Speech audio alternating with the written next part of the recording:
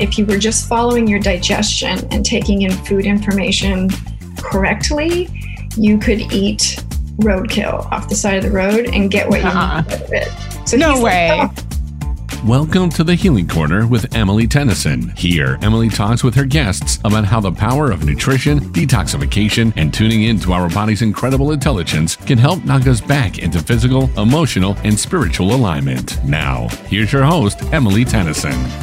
Hello. Thank you so much for joining me today as we dive into the system of human design, specifically how it flips the script on everything that I thought I knew about nutrition, digestion, and physical and mental health. Now, if you're brand new to human design, it's something that blends the systems of astrology, Kabbalah, and the I Ching to form our own energetic blueprints that provide guidance on how we're each designed to live. Now, if this sounds a little bit crazy or a little bit woo-woo, don't worry, you're not alone. It doesn't even matter if you do or don't understand any of that, because what I'm astounded by is that the information within our human design charts are practical and actionable starting today. You can pull up your own chart if you'd like to follow along over at myhumandesign.com. You'll want to enter in your birthday, your birth time, and the city in which you were born, and it will pump out a graphic with a whole bunch of information that we'll be referencing. I'm so proud to introduce today's guest, Dr. Lisa Lavoie. I came across Dr. Lavoie when looking through the readers on myhumandesign.com. I absolutely love that she's a naturopathic doctor with extensive nutritional experience and expertise, and instantly felt drawn to her calm and confident demeanor. Lisa's been a naturopathic doctor for over 20 years, with a focus on the energetic, psychological, and physical elements of returning women to their bodies in order to heal their lives, instead of turning elsewhere to find answers outside of themselves. She's a transplanted Canadian living in Maine and a proud dog mom to her special needs dog, Smidgen. Lisa, welcome. Hi, so fun to be here. I'm so happy to have you. Yeah. Let's start by just talking a little bit about how you found human design in the first place. I think I had heard about it on a podcast a few years ago, and I sort of, I'm all into woo, and I'll try things on. My main thing is that the woo also has to be helpful in real life. So I had found it and I sort of poked around it. I'm like, this is so complicated. Like, I just don't do complicated. It's got to be simple and useful. So I sort of moved away from it. But then I would just hear little snippets and I would look at my chart and I'd be like, okay, that's so spot on. And that is like, it's too accurate to look away from it. Mm-hmm. So then I took another angle, and I just was coming across different readers who had sort of like modernized and updated the concepts of human design so that it was digestible and usable in real life. Mm-hmm. And then I was able to connect to it and start to use it. And then it was like, it's almost really hard to work with a patient now and not bring this in, because it informs so much about what will and won't work for you. Yeah. In one of your posts, that's one of my favorites, you say that a lot of pain and discomfort boils down to having made our bodies wrong at some point, mm-hmm. and ending up fighting or abandoning who we really are. Will you please define human design for our listeners, and talk about some of your favorite things about it? Yeah, so I look at human design. I think the easiest explanation is that human design is a map of your genetics, your energetics, and your mechanics. So it's a tool, and it's always important that the tool is used as a tool, not as you don't want to become the tool. You want it to point you where you can and should go. So it's a tool that shows you how and why you move most successfully through the world. So we all sort of learned one track of, this is how you get success, this is how you get happiness, and it's the 5-step morning routine. But your mechanics could be completely different. And so that's going to be like super frustrating to apply somebody else's mechanics to get to where you're going. So it doesn't tell you, it's not predictive or prescriptive in that it tells you like, this is who you are and what you can and can't do. It more says you can do whatever you want. You just have to use it. You just have to do it driving your own vehicle. You have to get there using your own mechanics. Mm-hmm. And so there's a lot of info online about it. Usually they'll say, it's a synthesis of astrology and Kabbalah and quantum physics and all that stuff, which I'm like, if you're into that, that's fun, but you don't need to know any of that. to be able to benefit from it, because its genius is the practical navigation. So it allows you to understand how to manage your energy, how to move through the world, how to stop like creating frustration and energy drain. And the really cool thing, because I always had the question, being in practice 20 years for people, it could be that people could have the best information and nothing about their life would change. Or they could have the best information, but they couldn't get anywhere near applying it. And it was like, and then people beat themselves up for that. So I was always like, what is the difference there? How come some people can have information and not use it, and have information and use it to a T and nothing changes? And human design really answers that, because it shows you why someone else's information didn't and can't work for you. But you weren't wrong. The information was wrong for you. And then it also shows you what will work for you. Oh my gosh, this reminds me of, at one point I did a raw vegan detox because a model I was following on Instagram was doing it, and she swore by it, and she looked really good. So I thought, cool, I'll try that. But it was honestly the worst experience. I had so much head fog. I was hungry. I was hangry. I had recruited coworkers to do it with me, and most of us were just absolutely miserable. And what you're saying, like, just strikes such a chord, because I remember seeing a post recently that, there's a reason that influencer's diet is not working for you. Right. And it's like, oh my gosh, of course, I'm just maybe not meant to be a raw vegan. Will you talk about each of the energy types and how they pertain to nutrition? Yeah. So the energy type in human design, there's the 5 types on the planet right now. And the energy type is telling you how you're designed to move. So how does your energy system exchange with the energy outside you, whether that's another person, whether that's a job opportunity, whether that's food. So it's how you exchange. And when you're in proper exchange, that's sort of where when we talk about flow or alignment, that's how flow and alignment happen. So whether it's the job, the relationship, the food, you want to be the first layer of human design is just exchange energy as you. And like I said earlier, you can do anything you want. You just need to be doing it with your own energy. And then it becomes effortless, because we've also learned, like, if something's not working, just try harder. Right. And human design shows us that when something's not working, it's not working so that you'll stop doing it. Like, don't try harder, pivot. It's telling you to pivot. That's not how, because who we are, the energy that we came with in our design is effortless. Like, we can't not be ourselves. But of course, now we have all these rules and everything on top of us. So we just have to unload those so that who we are is effortless. How we should eat for ourselves should feel like breathing. It should be like a second nature. Like, this is just what feeds me. So then if we're going to look at nutrition with regards to energy types, and that's the first layer, you need to be exchanging energy with your food in the same way. It's less about the what. So our culture is all about the what to eat, like macro, carb, vegan, paleo, calories. With human design and from an energetic perspective, it's about the how. How are you designed to eat? How are you designed to know that you're bringing in the right nutrition? And when you follow the how, the what is the byproduct. The what just figures itself out. So we've got this, which is kind of hard to wrap our heads around, because right now we're so focused on the what, and all of the protein, carbs, macros, those are all theories that just came in the 40s. They're very, very young. And, perhaps within a couple decades, we'll understand that they kind of never had anything to do with anything. So interesting. I look at because I stay on top of all the nutrition that's out there, and it's really hilarious to see, like, somebody like the medical medium is like only plants, and then somebody like Bulletproof Dave Asprey is like never eat plants. And it's always like somebody else is like, don't eat salt, drink salt for breakfast. And it's like, what? It's so crazy. So this is the beauty of human design, is that you can just let go of all that external stuff so that you can understand how you do it. So the first layer for type, your type and strategy, sort of. So your type is how your energy functions, and your strategy is how you, sort of the practical tool to that. So for generators are here to create energy by following their body's excitement level. And so their decisions are ruled by their physical gut. That's a physical response, a yes or a no.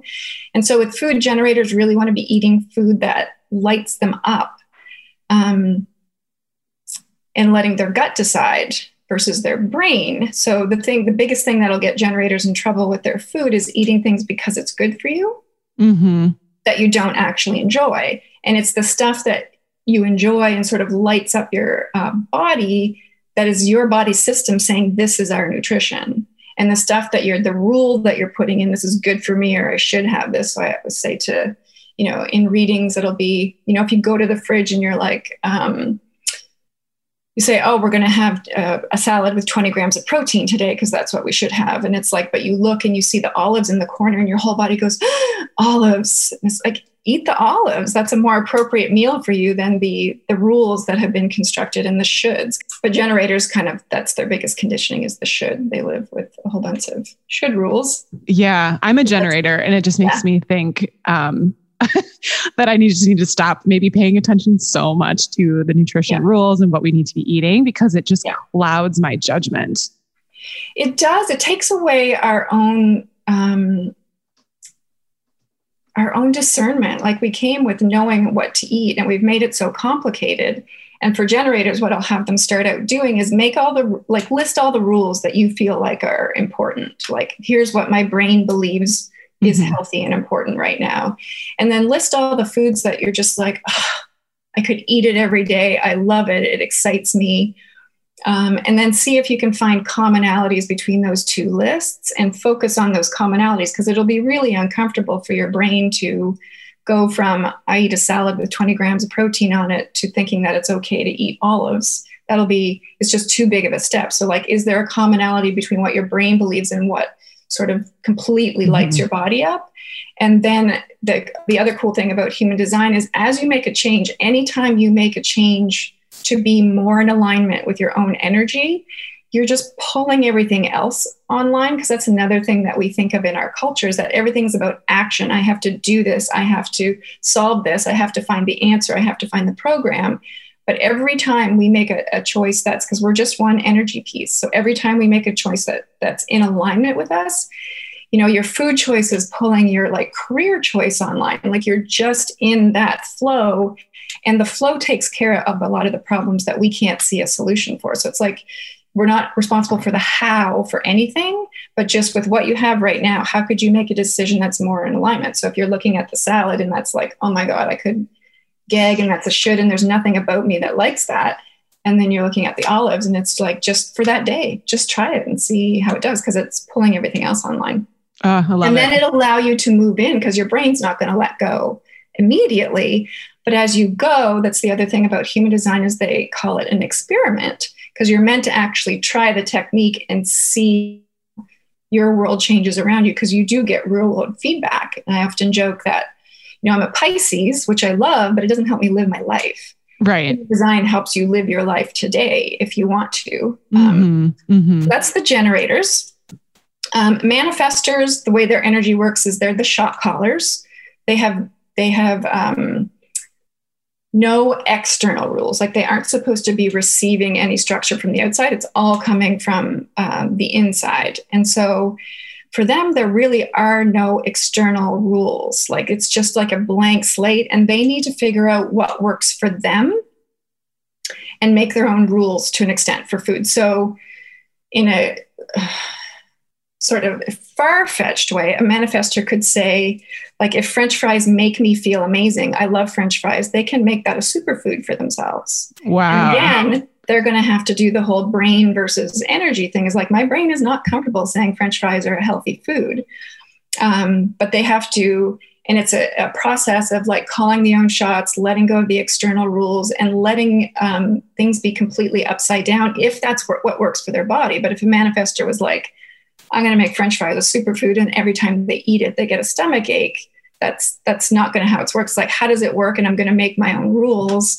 And then for them, it's really helpful. For everybody, it's really helpful. But for them, it's helpful that their authority, human design authority, and their human design digestion is also going to show them, like, here's your food world. But it's going to have probably no resemblance to any nutrition culture out there, because they are beyond rules.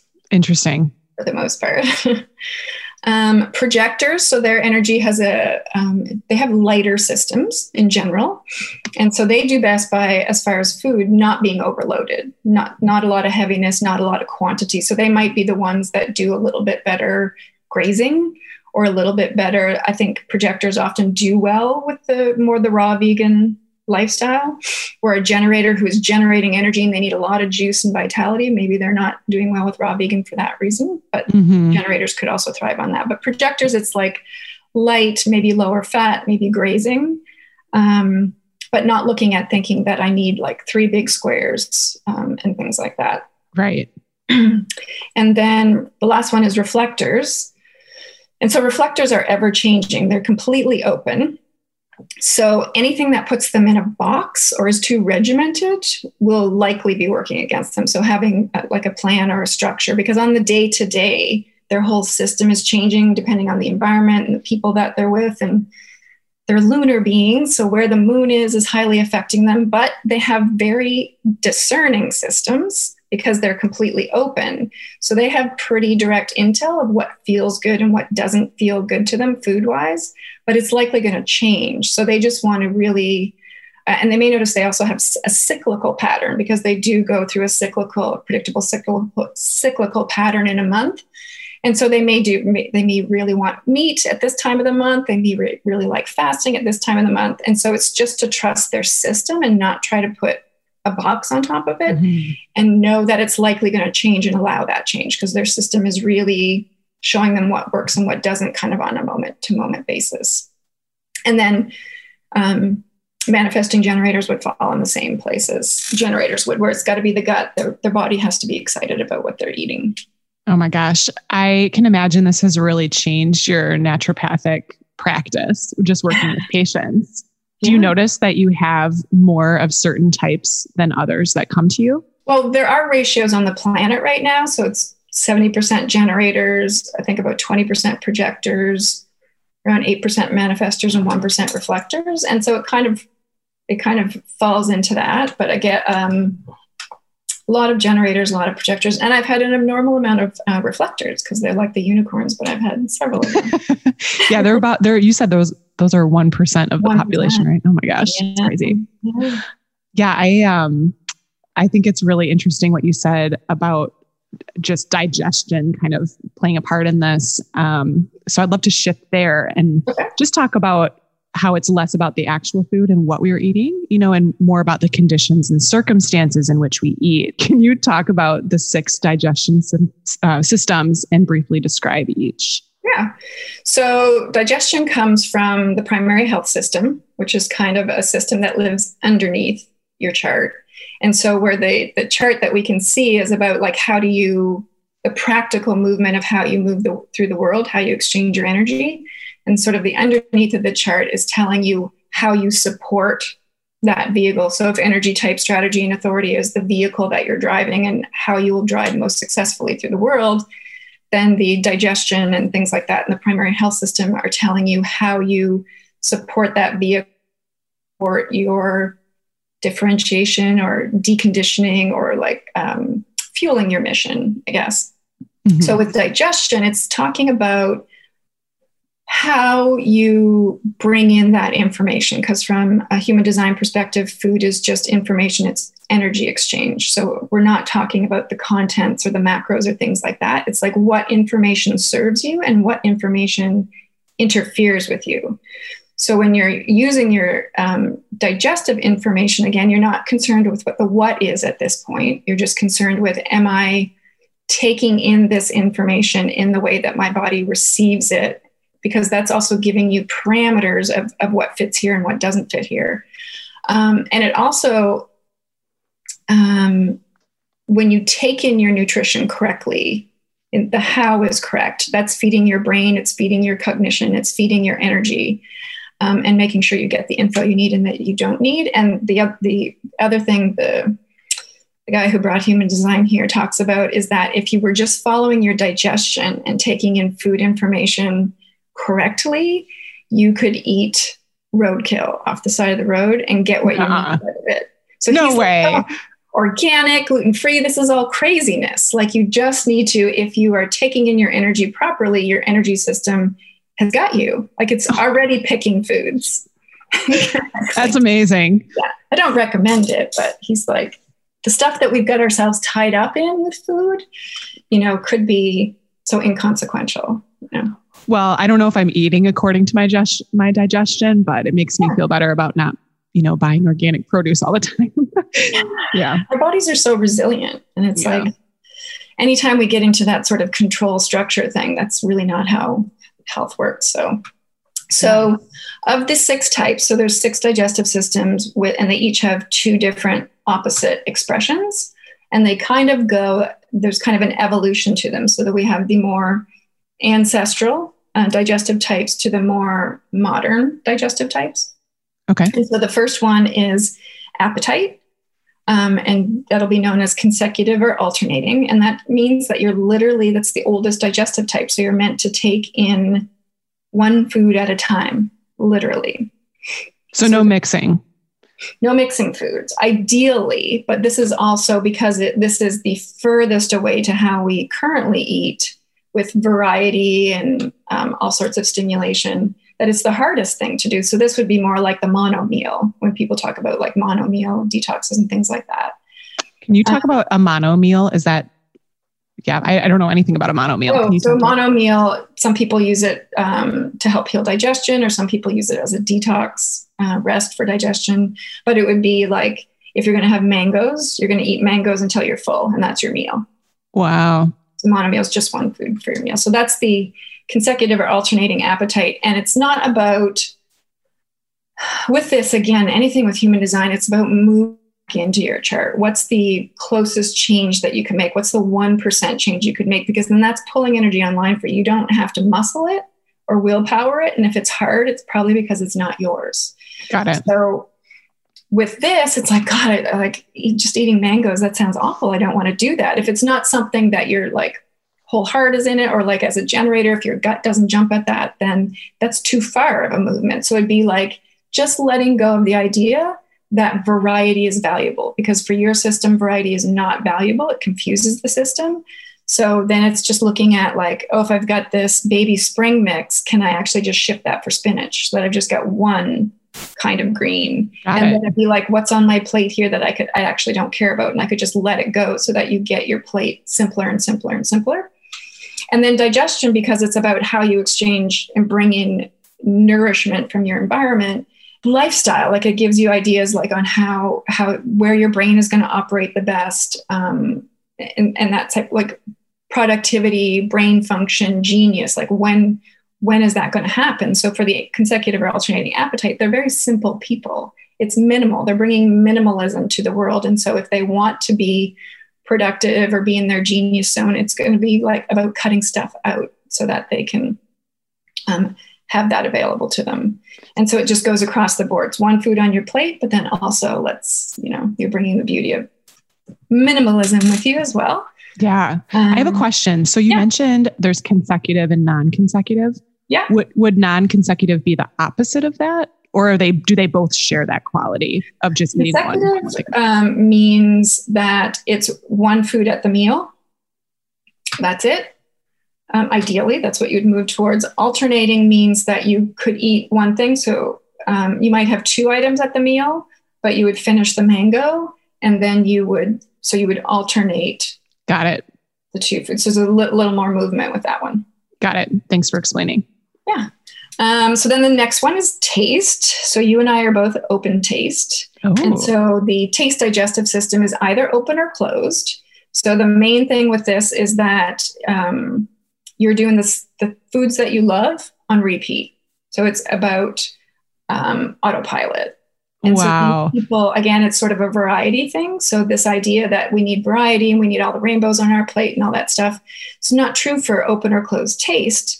Because what you love, what you would put on autopilot right now and eat it till you're done with it, that's the nutrition you need. So that's how it's telling you this is what you need. And when you're done with it, then you just switch in another autopilot.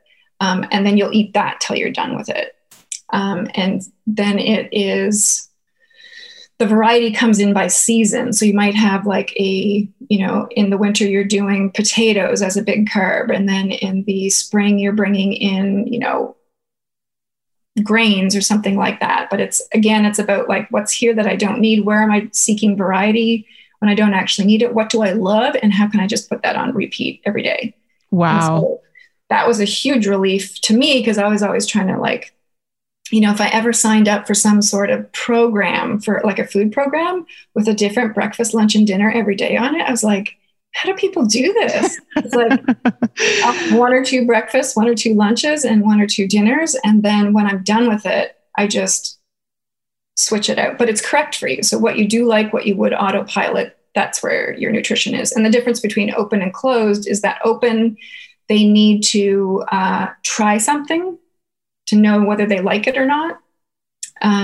If something new is introduced, and closed means that you already know, you don't have to taste it. So especially for kids, that's helpful to know that, the kid that you should really encourage, like just take 1 bite, but the closed taste kid will know right off the bat, I don't like that and I don't need to try it. So you don't need to force that on them. Oh my gosh, that's so interesting.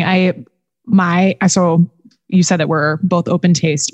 Mm-hmm. I feel like I could eat this food for life Ezekiel toast for breakfast every morning with like butter. That's all I want to eat. I don't want to eat anything else. And my husband is closed taste. And I do notice that we eat the same thing over and over and over during each season. Yeah. So it feels like right on. Yeah. So that's where the swap happens. So it's not, again, it's like just let go of variety and let the seasons and what you enjoy as autopilot in the season. So it's kind of like that. The people who do the capsule wardrobes, it's like you have the capsule diet for the season. You get your 12 foods and then you'll change them for 12 different foods. I love it. That's a great analogy. Yeah. It's so relieving. Like it's so easy. Okay. So the next one is related to temperature. So it's hot or cold digestion. And so the hot digestion needs warmth. They have a cold system and they need warmth to prime the digestive system and be able to take in the proper energy. So it's just, you want your food's body temperature or above. And that doesn't mean that you can't have cold foods or can't have smoothies, or like if there's foods that you love that way, there's always ways to do that. But it's, again, looking for the 1%. What do you already do that's already body temperature above? What do you like now that you wouldn't mind if it was, brought to room temperature, So like ice or ice cream or things like that right out of the freezer would be kind of the toughest things for these people to digest. But if you love that and you just don't want to compromise that, it's like, then just have a hot tea with your, after your ice cream or before your ice cream, so your system's primed and you'll do better with it. And again, it comes to, out into your life as well. So these are people who do better in warm environments and don't do so well in colder environments. And they're also bringing warmth with them. So when they go into interactions with people, it's like focus on bringing warmth where you go, being warm, living in a warm place. So like literally living in a hot place and eating hot food, which doesn't sound very intuitive, but it must work. Yeah. And most people, like you said at the beginning, it's like a permission to be who you are. So most people, when I tell them about their digestion, they've always wanted to eat, and then they put rules on top of that. And so oftentimes it's people that, like, if you're a hot digestion and you got into the raw vegan world and then you're eating everything cold, and that could be a reason why, like, you feel horrible and cold all the time. So it's just trusting your body. And then the opposite expression to that is the cold digestion. So that means your system runs hot and you need cooling foods to go through it to balance it and get the proper nutrition. And you're not going to probably do well with excess warmth. So hot places to live or saunas might not be a treatment of choice for you. And again, it's not kind of the two responses when somebody hears their human design info is like, oh, that's not me at all. I'm completely opposite. I love saunas. And I'm like, cool, because we can have, the thing with human design is we become conditioned, and the places where we are super conditioned is often places that we fight to hold on to. It's like, this is who I am. I know this is who I am. It's like, cool. So let's try, maybe cutting out the saunas and maybe going for more cool things and see what that actually looks like and create your own evidence. So like an experiment, like you were saying, just experiment with it. Listen to me and don't fight the information. try it if it doesn't change your life. And it's quite quickly that you would see whether it does or doesn't, especially with digestion, because it's freeing up brain power, it's freeing up physical energy. So you notice quite immediately when you do make that shift. So these are people that need foods below body temperature, so room temperature or colder. And again, it's like, but I love hot meals and I love spicy food. And it's like, well, sure, have those things, but go to lean on what you already do. That's like, there's sandwiches and there's, room temperature fruit and all that stuff. And then work on, if you like really spicy food, balance it with ice water or something so that your digestion is on track. Love it. And then the next one is about the sort of the stimulation in the environment. So you can have, I don't know what the traditional words are. I use Jenna Zoe's words. So she calls it calm or buzzing digestion. And so that means that, so the calm digestion needs to be in a calm environment in order to digest their food. So again, it's like, maybe you can sit there and eat French fries in a calm environment and you're getting what you need out of it. And you're not getting anything you don't need out of it when your digestion is working and you're exchanging the energy properly.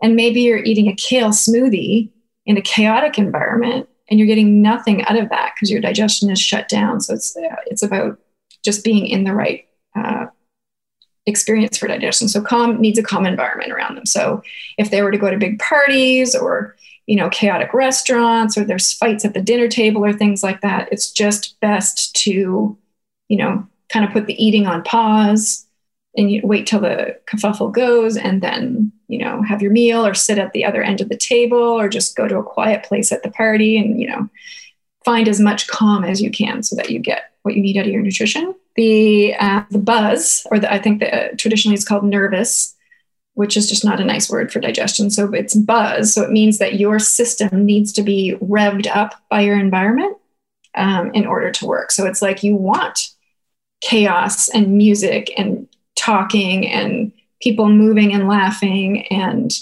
these people also do really well with, which is like completely anti, mindful eating. Healthy eating is like eating standing up, eating on the go, eating in the car when there's a stimulating environment around you.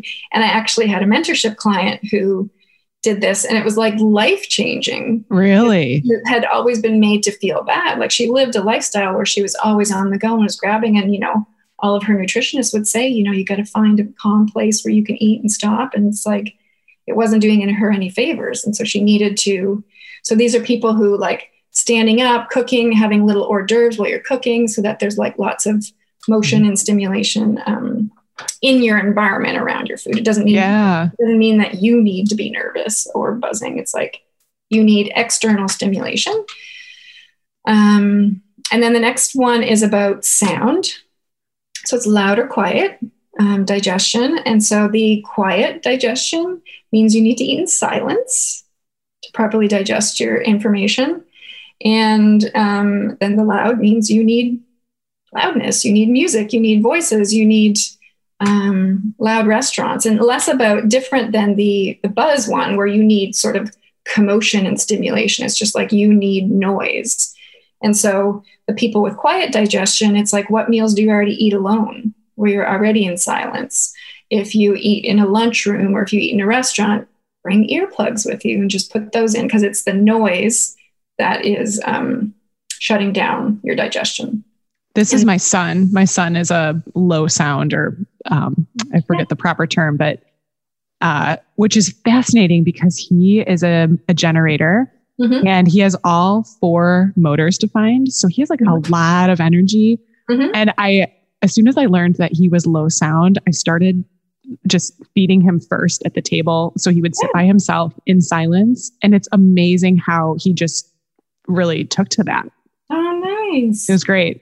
And human design was originally intended for parenting. That's what it was for. So that people could be raised as themselves.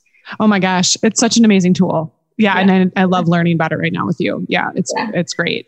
And the other things, the people who need silence is like, where do you already eat in silence? And they could even, if it's a family situation, it's even if it's normally meals are quite boisterous, it's like setting some ambience that just turns everything down a bit. So if you've got some low lighting and you've got a little bit of music in the background, that's likely going to bring the voices and the commotion down so that you just get closer to that. And then earplugs, and it doesn't mean, because then you can have other forms of stimulation. So he might at some point, maybe really like reading while he's eating. That's silent. Or watching TV with captions or something. Like people would say that interferes with your digestion. You shouldn't watch TV while you're eating, but it doesn't really matter. So it'd be anything that doesn't require noise he could do while he's eating.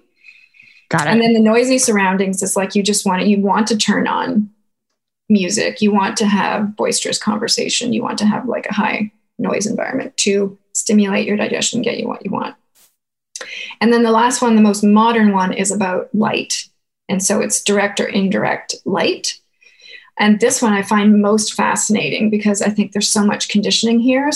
And a lot of people are indirect light, which means that most of their calories should be consumed in traditionally as the sun goes down. So during the daytime, digestion is not active. And we've been taught, breakfast is the most important part of the day, and get all your calories in, most of your calories by noon, and productivity, like get up and kill it and hustle. But these people are built as the sort of, for all purposes, the night owl. Their brain works better towards the end of the day as the sun is falling. That's when their productivity, that's when their digestion works. So then it becomes about just trying to experiment with and a lot of these people don't like breakfast, but they've been forced to eat breakfast because that's the most important meal of the day. And so just having the permission is like, oh, if I don't have to eat breakfast, I'm like, yeah, it's actually more correct for you to not, if you're not hungry. So follow your own cues versus the time of the day. But most of these people will eat lighter during the day, and the biggest meal of the day would be dinner. So it's just trying that flip and allowing that to happen. And also for productivity, I have a lot of these people who do try to get up and capture the day. And it's actually the first part of the day is when it's kind of slower prep, self-care sort of stuff, so that you're ready, in the lower light, as the light's falling, that's when your productivity is going to be. And then you can also create low light environments. So you just don't want to have, the main thing with this digestive type is that sunlight into the eyes. So stimulation coming in through the eyes and the nervous system is what shuts the digestive system and brain power down. So it's like wearing sunglasses if you're on a patio eating in bright light. So you can still eat in the middle of the day, but you'll just want to have your eyes. And these are the people who wouldn't want to watch TV. They don't want light stimulation in their eyes while they're trying to eat. So there's different ways. Interesting. To it. Yeah. Yeah. And then the direct light, these are the people who their digestive system works best in, noon, the high parts of where the day is lightest. That's when they're most productive. And they would sort of eating at night would be against their design. And then you'd want to look at, did you learn to flip your schedule at some point? Often for people, it's like going back to before you learned how to eat from other people, what did you do on your own? And it is usually their digestion type. Interesting. Yeah. And then you want big light environments. So if you're in a dim library or lunchroom, you want to bring light in. You want to eat by a window. You want to eat outside. That's what's nourishing you, not your kale smoothie. Right. So if you and I are open taste, yep, it sounds like it doesn't matter then what or where or how much light I have when I'm eating, so long as I'm eating something that's kind of lighting me up and I know that I like. Is that correct? Or can people have more than one digestion affinity? No, you wouldn't have more than one digestion affinity, but there will be, and we can talk about this at the end, there will be different layers coming in to inform Got it. nutrition thing. But yeah, it's the generator first and then the digestion, and you don't have to worry about the different stimulations, low variety. Got it. Okay. What's your go-to food right now in the winter there in Maine? Apple crisp for breakfast, pesto and broccoli and rice pasta for dinner. And I kind of like two meals. Yeah. Oh, that's so interesting. That's awesome. Yeah. So I've recently started changing my diet a little bit to just be calmer.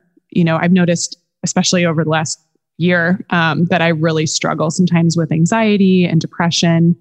For instance, I quit drinking alcohol almost 18 months ago, and I stopped drinking coffee and all caffeine as of last month.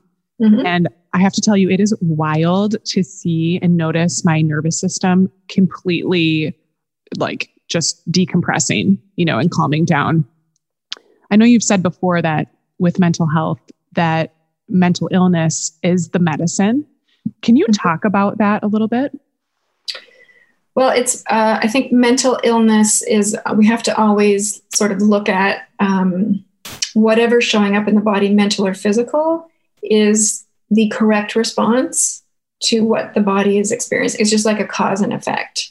So, and anxiety is often, it can depend on your chart, because we can, in your open centers, you're bringing in other people's information. So sometimes if you are living with other people who have the fear center defined or emotional, then you're receiving that information, and that can be experienced as anxiety, and it's actually not yours. So you just have to be aware of where you're open and where this might actually be other people's information, and it's not me. And the other thing for anxiety is, it's the bigger the gap between who you actually are and who you're being required to be right now. That gap creates such a dissonance in the nervous system that that it's experienced as anxiety, because I can't be who I am right now, and that creates so much noise in the system. Do you notice with your clients, being a naturopathic doctor, that diet can really help their nervous system or their mental health in conjunction with other, changes in their life? Yeah, I would say the journey I've had with food to this point is because we sort of live in a culture where, so I always look at the body and the brain, they're correct in some way. So cause and effect. And the body specifically makes what's invisible visible. So whether that's coming from the emotions, whether that's coming from a microbe, whether that's coming from not saying your truth, whatever, the body is making that visible through what it's going through, and to trust that. And then we're in a culture that likes to try to fix everything with food. And if we looked at the puzzle of, or the influence on your whole field and being and pathway, food might be 5% of it. And we're trying to micromanage our entire life with our food choices, which are important because, food becomes us. But I think the way that we think about and categorize it, and the ways that we've learned to choose foods and what's healthy and what's not healthy, I think a lot of that is misinformed. And so we've got a lot of well-intentioned people, bad information, or using information that's not there. So I think it plays a part, but I think especially in the shift that we're going through, because for me, when I started practicing 20 years ago, I could adjust somebody's diet, give them a homeopathic remedy and maybe some hydrotherapy. And the craziest conditions, I would have, my first patient was a brain tumor. I had people covered head to toe in psoriatic arthritis. I had crippled people. We would do that and they would heal. Everything would go away. And 15 years in, none of that even touched what was happening. So I think we live in a different world. We are more toxic. We are more deficient. But I think the evolution of healing is requiring, we can't carry stuff in our field anymore. And so we're being forced to, micromanaging with your food will only get you so far, but now you actually have to address this thing, and you have to address why you're not being you and why, and all of those sorts of things. Yeah. I'd love for you to talk more about that and what you mean by we can't hold things in our field anymore. That's where, if we think of everything as energy first, and so we've got I often think for that analogy, and it's very literal, at this point, science is catching up to spirituality. But if you think of, I think they've done studies with is it a salamander that will regrow its tail? And so if they take a salamander, so there'll be an aura, everything has an aura. And we often think of the aura as emanating from us, but the aura, which is our energy body, is what is creating the physical body. So the physical body, it's not separate from that. It's just what we see. It's the visible part of our spectrum. So like if you take a salamander and you do the, where you can see the electromagnetic field around it, and if you cut off its tail, the electromagnetic field is still there, the pattern of the tail, even if the physical tail is gone, and then another tail grows into that space. And so we have this energy field that is generating us. It's generating the physical body. So, but then we have emotions or energy. And that's sort of, I think that's how those two worlds meet is our energy world. Mm-hmm. So energy, our emotions, we can't see it, but that's sort of how the invisible field starts to affect the physical bodies. We've got emotions, which are chemicals, which are hitting receptors. So it becomes physical. So we have our emotional world and how sort of honest or true that is, how we've had to repress it, whether we think it's okay to have our emotions. We have our thought world, which a lot of it is conditioned. So we've got all these rules and conversations running around in our head.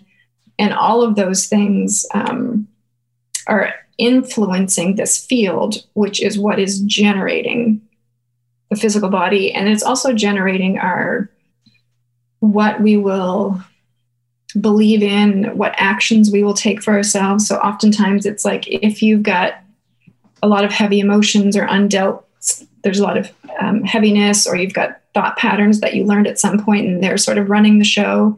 Those are things that, because then we look at the behavior, like if you don't like the behavior you have with food, say like I'm an emotional eater or I'm a binge eater or something like that. Binge eating is just the natural consequence. It's like, it's the correctness of that whole situation. And so you have to go back to what is generating that. And when you go back to what's generating it, whether that's in the thoughts, whether that's in a learned behavior, whether that's in a protection mechanism that you learned at some point, when you understand what that is and why necessary right now, why it's correct, then you adjust the stuff that needs adjusting. The binge eating doesn't need adjusting. It'll just go away. Once you correct whatever's in front of that. Yeah. Okay. So I would say for my own journey, I think the idea, because I had an idea very, very young of like the ideal health. And I think we have currently in our wellness culture, we have this idea of perfection, or how it's supposed to be done, or how it's supposed to look, or even what illness means. And so I would say that a lot of those things are still a work in progress for me. But the biggest teaching and the biggest changes in that happened when I stopped looking for an external fix and thinking that somebody else was more intelligent about my body than I was. And even though I was in the field of naturopathic medicine, which has that as a general belief, it's still kind of a human thing to be like, something's not working, who has my answer? And we go out and do that, which just creates a lot of rabbit holes and a lot of headaches. And so when I stopped looking for the external fix, when I started believing that my body is right. So like if you have pain, and interesting, understanding the difference between, natural medicine and conventional medicine is one of the things. Naturopathic medicine understands that what the body is doing, there's a correctness to it versus a brokenness that needs to be fixed. And so we're just to understand what's the correctness. So like the binge eating disorder, it's like, what's the correctness in that? And for a lot of women, it's because they've been restricting food in general or carbs too much. And it's just their body trying to save them and trying to like course correct. And if you just get your food up, kind of the first step for that is like, this is correct. Your body is just trying to recoup the stuff that it's not getting. You're not a willpower weakling, and you're not, maybe it's not even a disorder. It's the correct response to that. You're not eating enough. And when you just provide your body with the stuff that it's been missing, a lot of that goes away. And you're like, oh, I'm not even a binge eater or an emotional eater. Like I wasn't getting enough food. And then you can go to, so what were the sort of more emotional, mental, spiritual things that sort of got you hooked into thinking like a certain way about your body and got you into that conversation with food. So with starting to believe my body is right. Mm-hmm. And the other part of believing my body is right is understanding that if something doesn't work for me, it's it, not me. I wasn't doing it wrong. I don't need to try harder.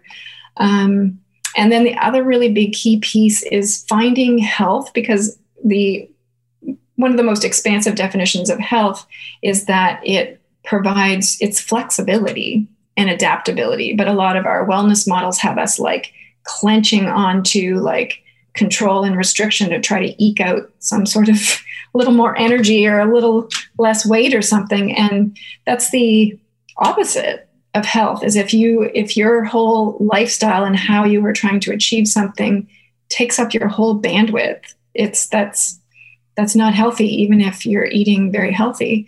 And so it's learning that health doesn't come through restriction and control. Health comes through nourishment on all levels. And so it's like, are you getting the proper physical nourishment is the best place to start.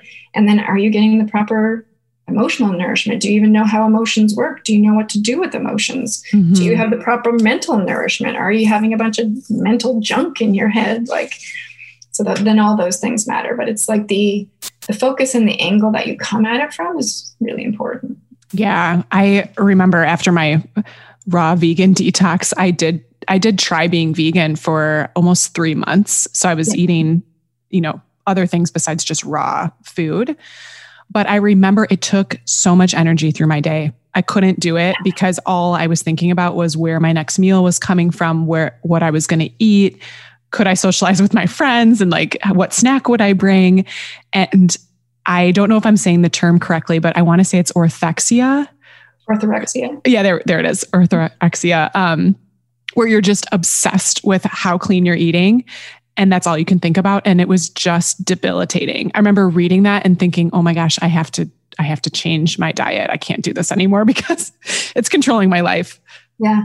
And I think if we look at that from the bigger perspective, is that, especially if we look at orthorexia, if we look at people who have ended up spending a lot of energy on their wellness, their whole day is spent, researching, dieting, planning, failing, doing something different. If that's the story, we have to look at that. The intention is good. And especially for people who have been really sick for a long time, like I was, is you can look at that on a practical level, especially for my food journey, is at the beginning, I was only trying to make myself feel better. Mm. And in there, getting bad information and then trying to control more and more, like, again, trying to control your whole life with what you're eating. But then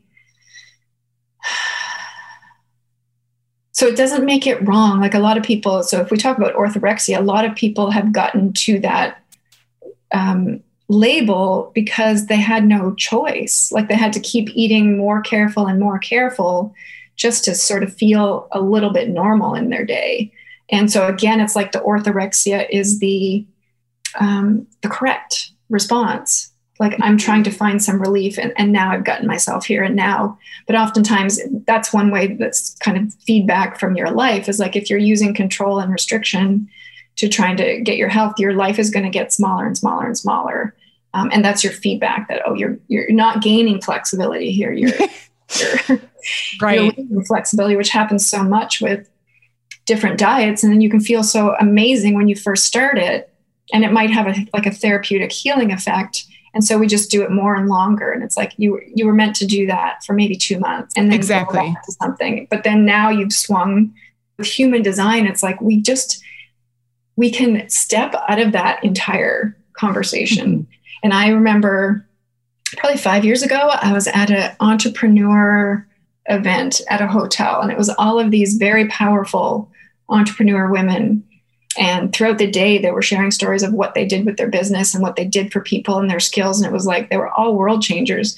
And we sat down for lunch and it was like, Oh my God, like everybody was one-upping themselves for how restricted they were eating. Some had to bring their lunch. Somebody was eating like quinoa and she couldn't put anything with it. But they were like, the whole conversation of these brilliant women was about food and restriction and weight. And I was like, we have better things to be talking about. Like, we just need to get over this conversation because it's not this important in our lives, but we've become consumed by it. Did you just, yeah. No, I was just going to ask, did you just stand up on the table and kind of stop everybody and launch into a little lecture? I was just sitting there baffled. It's like, this is really interesting.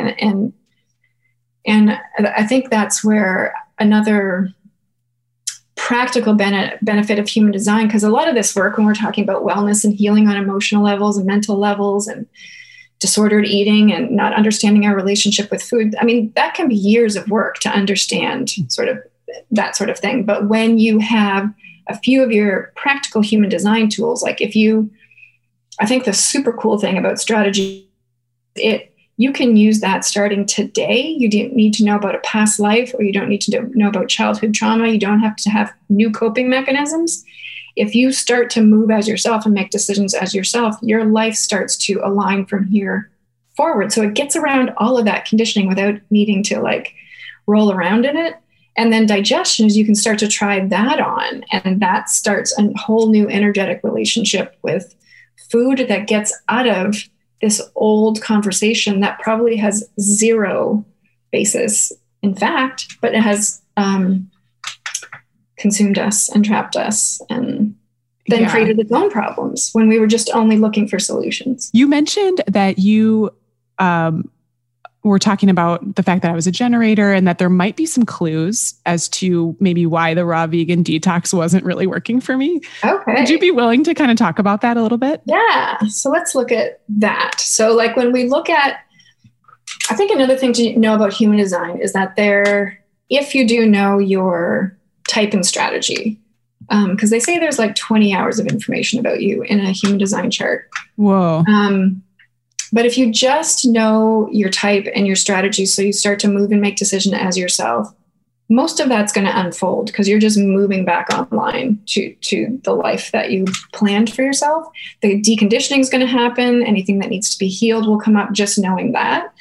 But also, when you look at a human design reading, you're looking at, because the generator only tells you how you exchange energy. It's your mechanics. So it tells you nothing about your job, your career path, your personality. And there's no two generators that are alike. And so you're pulling in all the different layers of your chart, because there'll be some parts of your chart, like you're a sacral generator, which means your decisions, your clarity is in the moment. Mm-hmm. But and I think you're single definition too. I am, yeah. Which means you go fast. You're just one energy system and you go fast. But you could have a generator with sacral authority that has like a triple split definition, which means that just energy processes a little bit differently, slower in your system. So they would make gut decisions a little bit slower. So it's understanding like, how does it all fit together to make you a unique being? So if we look at all the layers for you pulling it together for the food piece, mm-hmm. is that we would understand. So a really cool thing about your chart, just to go kind of from the top. So you're a 6-2 as a profile. Profile is a lot more to do with our personality, our life path, who we're here to be, how we're going to do it. And so the 6-2 is here to be the living example of what has become important to you. But your first 30 years of life you learn by trial and error and falling on your face and doing a lot of things that don't work. That's how the 6s learn. And for like a 6 kid, we would tell them, we'd put a helmet on them and say, go out, make as many mistakes as you can and come back and tell us everything you learned. Because that's a special type of wisdom to have been there, done that. I know it doesn't work like that, but we value success. So then 6s and 3s can feel like I'm failing because I'm always falling on my face. But you came here like to trial and error experience and then become the role model of what you learned in that trial and error stuff. It does take some patience because you move into the role modelness of your life, but it's really focused on being that. You don't need to tell anybody anything. You don't need to micromanage anything. You don't need to point out anything. It's like you build the life that shows other people what you've learned is important.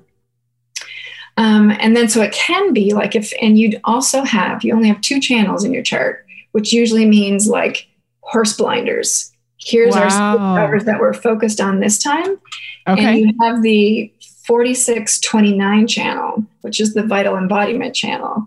And so this whole journey, and your 46 is also in your sun, which is the top left. And that's about 80% of what you came here to do is in that energy, which is vital embodiment. It's like experiencing the pure joy of living through a physical vehicle. Like it's very sensual. It's very like I want to like look what my body can do. So like when you're doing exercise, it's about like, having that sensation of like, wee, like look at what I'm doing. Like this is what my body can do. Look at how this food tastes. Like this is amazing. And it's like delight and playfulness and fun. And just getting a physical body and being completely delighted by the physicalness of it. And all of the sort of the stuff that we came with in our human design chart some of them are curriculum. And so we came here to grow into it or learn that. So often I have the same channel that's also high up in importance for me. And so often we have a pretty difficult journey with our physical vehicle. And so we're learning to enjoy it. We're learning to enjoy our food. We're learning to not take things so seriously. We're learning to really sink in and like enjoy life on the physical plane versus this control restriction. So that's really big for you in anything you do, is to come at it through how much like 5 sense delight can I get from this, as far as like taste, smells, how you move your body, what clothes you wear. Like you came here to just be like, an alien who's like, oh my God, I got a body now. Let me try everything. Oh my gosh. You know what? That resonates for me. I feel as though I'm not really doing a lot of the things that it seems like I have the potential to be embodying. Yeah. You just mentioned that you have the same channel. Can you give some examples of how this has transformed your life, assuming you're living by some of it? Well, knowing that it was part of my journey. So it's like, even when you feel like completely lost with your body, like you're right in the middle of your mission. So that's kind of like a reframe of like, okay, I'm not failing. I'm actually doing this. I'm learning everything about living in this physical body. Because when we look at stuff right now in the wellness world, it's all about being galactic. So it can feel like a bummer. It's like, oh, I'm just physical. It's like, oh my gosh, it's so abstract. It's annoying. Yeah. But absolutely. With this channel, especially, you came here to be as human as possible. And the other side of it was really, again, coming from, using exercise based on how many calories did it burn? What is this? What kind of body does it get me? Versus, do I feel alive when I do it? How alive can I feel in my physical? So changing the sort of how and why I was choosing things, which goes along with the generator life of like living by physical excitement, but there's like an extra emphasis on it. And there can be often in this curriculum with this channel is that there will be at some point where you learned or an event happened that disconnected you from your physical body. So there could be chronic illness or chronic digestion or not being able to enjoy food. But everything in our chart because there's no struggle in a human design chart, there's only learning. So it's like, if that's what you're presented with, you're here into growing into, which I think is why I had to grow past a lot of the current wellness stuff, like the restriction stuff and the doing less and the health through fasting. It's like health through the more enjoyment that you're getting out of your body. That's my main navigation at this point, is like how I choose things. So if something makes me feel drained, or if something makes me feel like, I have to do another leg lift here, it's just like, no, drop it. That's what human design is like. As soon as you can see, okay, yeah, I can tell that I'm out of my energy and this is not for me.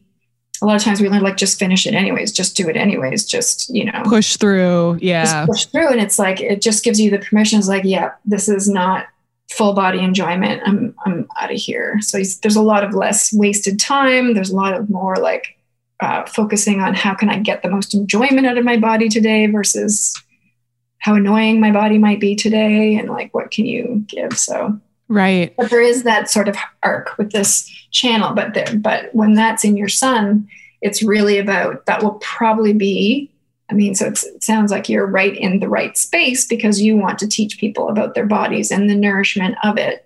And that is right in the middle of your life path. Oh, interesting. For human design sort of thing.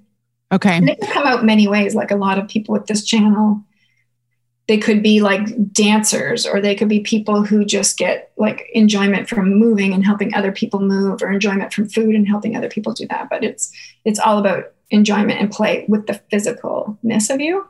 That's interesting. I will say I haven't really had an experience with chronic illness or digestive issues. I've always just been interested in food and eating and observing how I feel. But I'm pretty tall. I'm 5'10" if I'm standing up straight. And when I was little, I felt so proud of being tall. I was a tallest girl in my class or whatever. And I always liked that, but I also was always just feeling very awkward when it came to like playing sports and moving my body because, the mechanics of just having long limbs, and a small person's body. I think I was 5'3" at 8 years old. I was really tall. Yeah. And so playing soccer, not in the books for me. Dancing was fun, but it was also just, my parents, I'm sure we're always laughing at just, pretty gangly girl. So I noticed that I've had this veil of, oh, you're not meant to do these things that are always kind of perceived as being awkward. And so I wonder if that's part of my path, is just maybe getting back into yoga and dance. Well, it would be bust through that. To what makes your tall body squeal. Right. It's not fitting your body into the dance. It's like, maybe it's it's perfect for skiing down a hill, or, what's the fit? What makes your body squeal? That's a way better reframe. I like that, instead of trying to fit myself into a mold. Yeah. It's fascinating. And especially as a generator with this channel, it's, it really needs, exercise really needs to be about what makes your physical body feel alive versus, and then you have to deal with any brain conversations around how many calories need to be burned. This isn't enough. This isn't challenging enough. This doesn't do this thing, because what makes your body feel alive will get you to the body that feels the best for you versus trying to choose it based on another agenda. That will I love that. Yeah. So that's important. And then if we look at nutrition, so again, that's going to come into play in that nutrition needs to be a sensual experience for you that you enjoy from that generator angle. You also have, when you look at the chart, there's the arrows that are sort of above the body graph part. And so your top left one goes to the left, which means that you have a very active brain. Your brain uses a lot of calories. So you're not somebody who's going to do well with fasting or pushing past hunger. You need to constantly feed your brain and your system. So like a low cal, this is one of the reasons why, raw vegan might not have been sensual enough for you. It might not have been enjoyable enough. Your gut probably didn't say yes to it. And it might not have been enough calories to sustain your brain. And it's not that left brain people can, not left brain in the traditional sense, but it's a left arrow. It just means you have a very active brain. It uses most of your calories. And it's not that you can't fast, but you need to really listen to, like, if you're hungry, you don't push past that, because that's not a win for you. That's actually depleting who you are if you try to push yourself past hunger. So you need a highly nourished brain. That feels so accurate. Yeah. And then as a generator, your gut needs to be choosing your foods. And then you have that open taste, which means that it's just what you love on repeat until you're done with it. And then you'll switch it out for something else that you love, mostly based on season. But I find myself, like, it might be 2 or 3 week stints where I've got stuff on autopilot and it's just like, oh, I just can't eat that. And then I put something else on autopilot and then it still comes back in. So you kind of have, but you have a small repertoire and that's all you need. And then your sense from a human design perspective is outer vision. So sense in human design is talking about what's your best antenna? How do you pick up information in your environment? And outer vision means in general, your environment needs to be beautiful. You need to have aesthetic beauty around you. That's important. You also bring that with you into anything. So you'd be the person, even if you were CEO on a marketing team, it's like you're bringing beauty wherever you go. But also when you pick your foods or your plate, rather than slicing open a mango and eating it, you want to plate that in a way that looks beautiful to you. So and that's part of your nutrition, because how things look is one of the ways your system is saying that's for us. So the food that looks beautiful to you is more important nutrition wise than how many calories, or whether it's vegan or whether it's alkaline or acid. It's like your vision is your info antenna. It's like that food has what I need in it because it's beautiful to me. Interesting. And same as environment. So it's important that, and if a place is like ugly to you or like it's very distasteful to you, that's important information about your environment. That's not your environment. Like permission to pivot. You're not supposed to put up with something that's drab and draining on a visual perspective. I love that. That feels also so accurate. Like I think, even when my environment or my son who's 3 is in disarray, if it's completely disorganized, I need to put things away so they look nice. And I really used to think this was a control thing, but I also just think it's just so calming, and I just feel so good when stuff is, put away and it's not chaotic. It feels good to me. Yeah. Just looking at something else in your chart. Yeah. So those are the main things that you would pull together to start to layer and move into a nutrition program. And notice we haven't mentioned any food. It's about your relationship to the food. All of that other stuff that we're concerned of takes care of itself, but it's layering in the gut chooses, not the brain. There's no moving away from the shoulds and because it's good for you. Moving into the sensual experience of that 4629 channel, the autopilot, like those are all the elements that you bring in.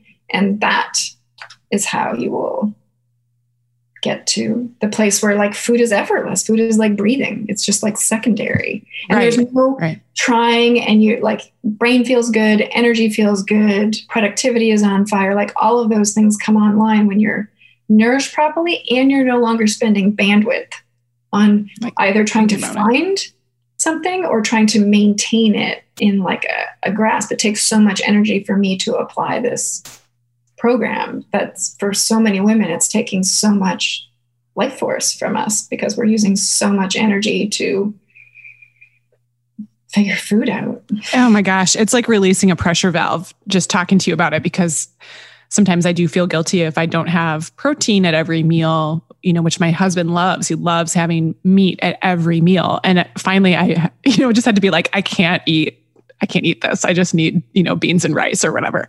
So it's what a relief. Talk to us about how you serve your clients. What do you offer them? Well, right now I do some private readings. So just for the human design side of things. So I do introductory readings, and then I do a more in-depth, which I like people to do initially, so that you understand the mechanics and you can start to live as yourself and you can start to do the experiment and see what works and what doesn't make sense. And then I also do deeper life work readings where we can look more at like, what is your curriculum? What are the challenges you came with? How do you get out of those? What are the patterns that you run in? But it's hard to make sense of that if you don't know how to drive your vehicle. So a lot of people, I think that's one of the things that happens with human design is it's so interesting and so fascinating. People want all the information, but that shoots you in the foot because you end up with a lot of information and you're overwhelmed and you don't know how to live it.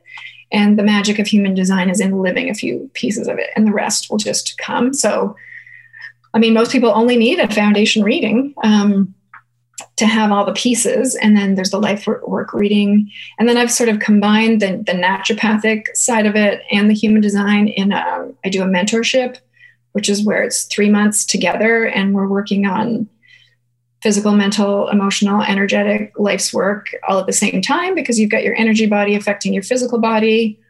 And then once your physical body is ill, then you've probably got some physical support that needs to happen. So coming at it both from the energetic and physical side has been really fun. And then I just launched a mini program, which is because the magic of human design is being able to use a few pieces, it's like, here's a free program. If you just did this and applied it, these 2 central pieces of information in your chart, you understood it well enough to use it today, your life would change. And so it's not a program about reading your whole chart or understanding it. It's like, what are the main tools? Go and see how your life changes. Yeah, I love that you're saying that once you get those main pieces in place, things will start to be drawn towards you or fall away that are not in alignment. What Especially is your generators? Because we learn to live with our brain. We learned I'm going to have an idea and run after it. I'm going to create my life out of my brain. Right. I'm in control. Yeah. Anytime a generator tries, that is when we're shooting ourselves in the foot. So the more you try, the more you screw yourself. A generator could literally, if you were in alignment and making decisions with you could sit on your couch and your thing would come to you. That's how we're designed. But crazy. We jump off the couch and we're out in the field trying to find the thing, and then we're not available for. Right. Oh, I'm one of the most challenging pieces for me is just stopping the initiating of things. So it's also very relieving though. And you have a completely open top, your crown, ajna, and throat are all open. Mm-hmm. And there's nothing of use to you from here up. Yeah. So do I just ignore this? I just let this? Yes. Yeah. But you have to know that there's pressure in those centers. There's the pressure to figure it out. There's the pressure to be certain. There's the pressure to know how. There's the pressure to have an idea and run with it. You just have to know that none of those are yours. None of those are reasons that you would act on something. And the getting up and the churning in the head where it feels really crunchy and it's I can't figure this out. Why? And if that's causing frustration, it's literally oh yeah, my answers are below here. So this is not helpful to me, and just pulling the plug on that energy drain. And over time that's what deconditioning is. You stop that knee jerk of jumping up in your head and looking for an answer, because there's literally no answers that are helpful to you. Your brain will continually drive you in a ditch. Lisa, where can we learn more about you and how can we get in contact? My website is drlisalavoie.com, Dr. And then same on Instagram, Dr. Lisa Lavoie. Instagram, those are the best places that I hang. Wonderful. And if someone wants to find their human design chart, what's your go-to website for that? In the mini course, it does walk you through that, but there's 3 main ones right now. Most people are either using Bodygraph or Genetic Matrix or myhumandesign.com. And myhumandesign.com, that's the one that I use, because they just redid, there's one software that everybody uses, but My Human Design took the software and made a lot of corrections and updates. So it's the most accurate chart at the moment. And they also include some of the My Bodygraph chart that doesn't include your digestion or environment or anything like that. And you do get those extra pieces of information on myhumandesign.com. Love it. Lisa, thank you so much for being with us today. Thank you. It was fun. Thanks again for tuning in. If you enjoyed today's episode, please give us a like, a follow, a subscribe, or leave us a 5-star review, or all of the above. If you want to get in touch, I'd love to hear from you. Find me over at healing_corner on Instagram. See you next time.